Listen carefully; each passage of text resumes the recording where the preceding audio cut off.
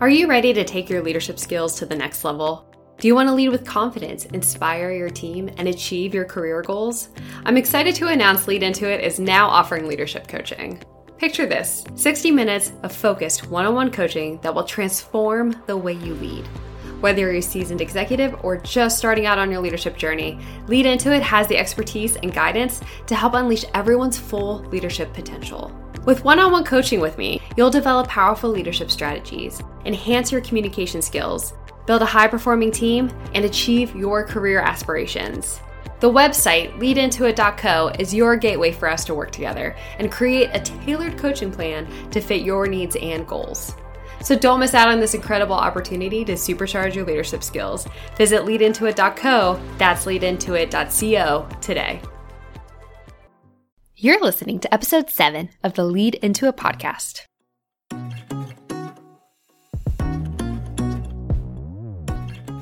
I'm Sarah Greco, and I have over 10 years of experience in various roles and industries. During this time, I learned just how crucial leadership is as both an employee and a leader myself. This has led me to a mission to inspire and provide resources for those who have a desire to be a leader in their field. The Lead Into It podcast is designed to help you learn how to be a leader with advice, tools, tips, and inspiration from people with all different types of background. Let's get started.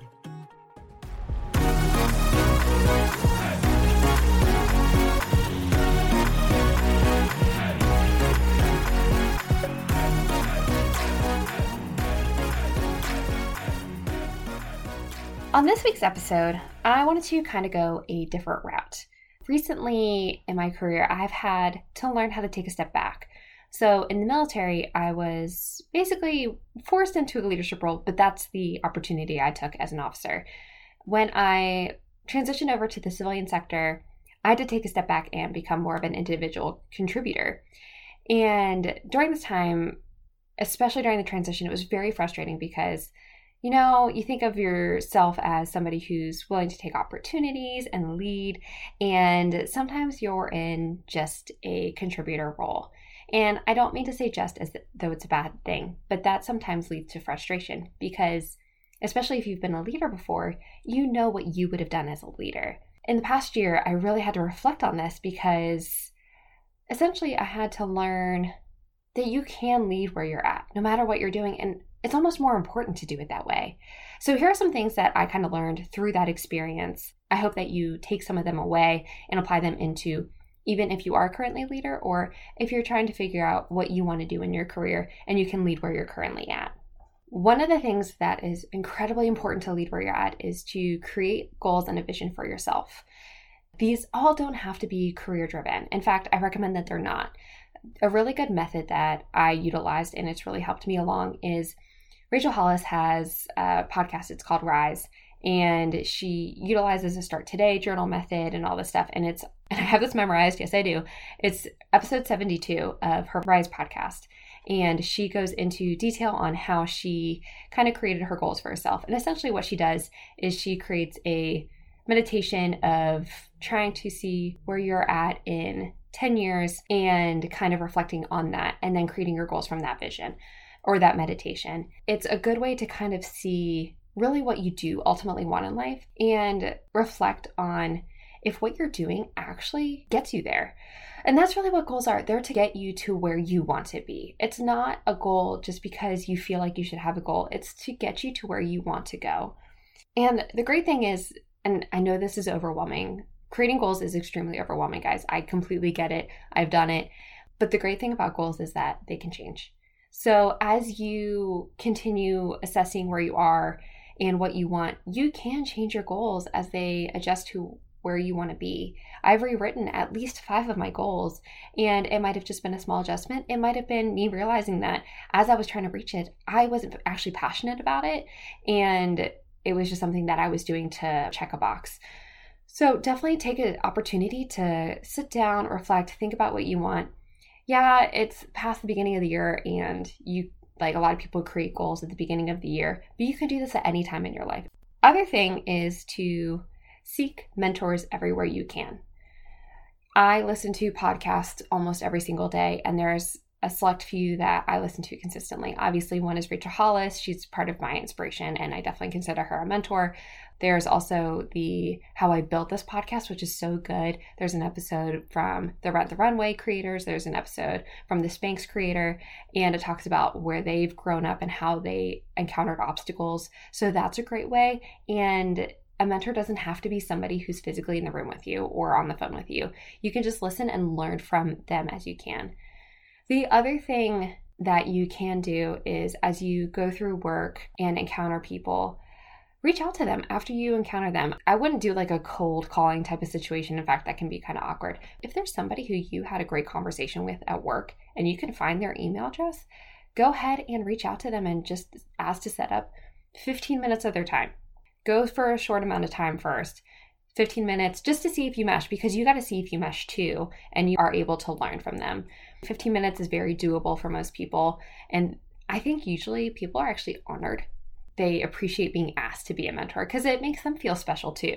Definitely have a pitch of some sort. Don't just reach out and say, hey, I want to learn from you. Say, hey, that conversation that we had was really, really interesting to me. I want to expand upon it, and I really want to learn about your story a little bit more. Do you have 15 minutes of your time for us to sit down and just maybe grab a cup of coffee so I can learn more from you?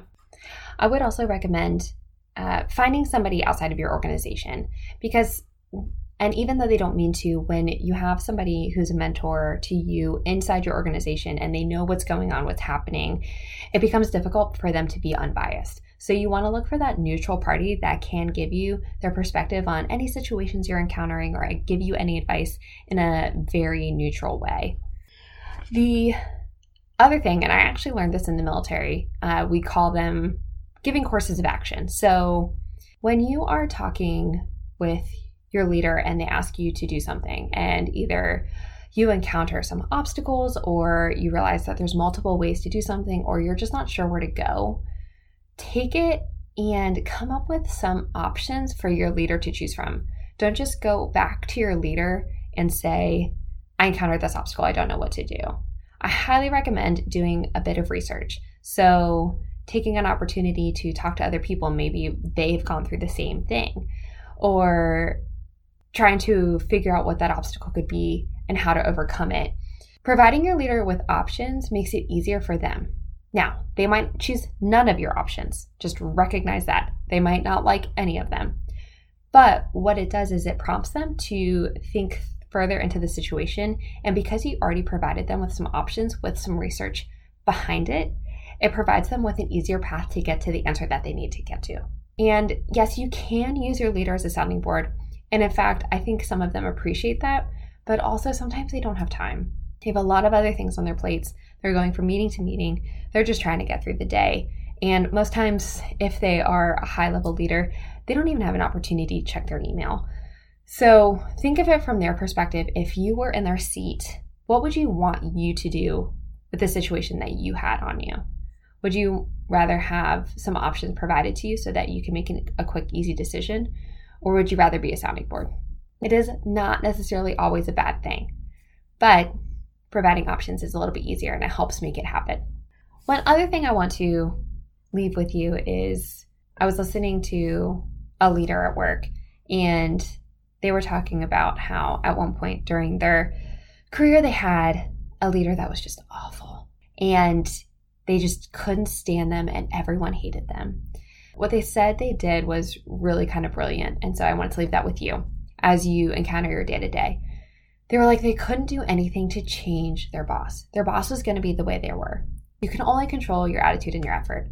And so that's what she did. She changed her attitude and her effort. And she basically said, well, I can't change the way that our meetings go or the decisions he makes, but I can change and make sure every single interaction that I have with everyone is positive and of value. She said that was the best decision she ever made because she had made sure with intention to make the interactions that she had so positive and of value. And I thought that was pretty brilliant because we all encounter those bosses that we just don't understand why they make the decisions they do. So what she did was she figured out what she could control and made it the best thing that she could control and made it better for everyone surrounding her. So as you're trying to figure out how to leave where you're at, I want you to think about that and see how no matter where you are, you can be positive and provide value to every single interaction that you have. The last thing I wanted to leave with you is just to say that your job is not your life and it doesn't equal your worth. This is something that was huge for me over the past couple years, especially coming from the military. The military was my identity. I was an Air Force officer. I was a public affairs officer. That is exactly who I was. Not true. I'm so much more. I'm a whole person. I have hobbies, activities. I have family and friends. So when I came over to the civilian sector, I encountered the same issue. I put all of my worth, my time, my effort, my energy into my job because that is what I thought I had to do. And with doing that, I burnt myself out very quickly because I didn't have anything else to look forward to.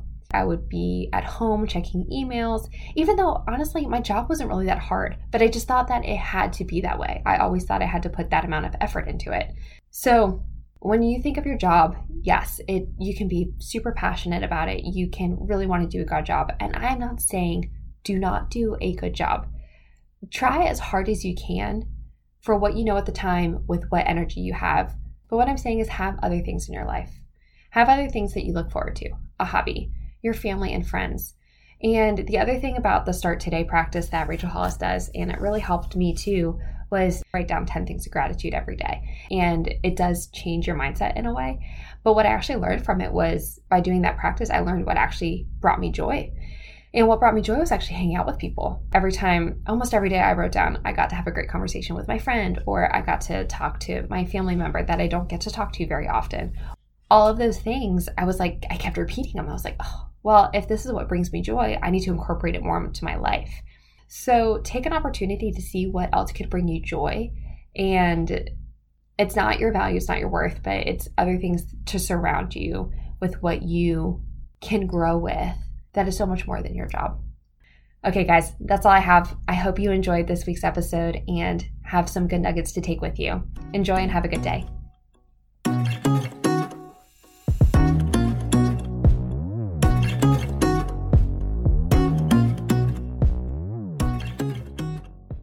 Thanks for listening to another episode of Lead Into It. If you enjoyed this episode, it would mean a lot to me if you would leave a review on Apple Podcasts or Spotify to help future listeners. If you want to learn more about the podcast or me, go to leadintoit.co. That's leadintoit.co. Thanks again.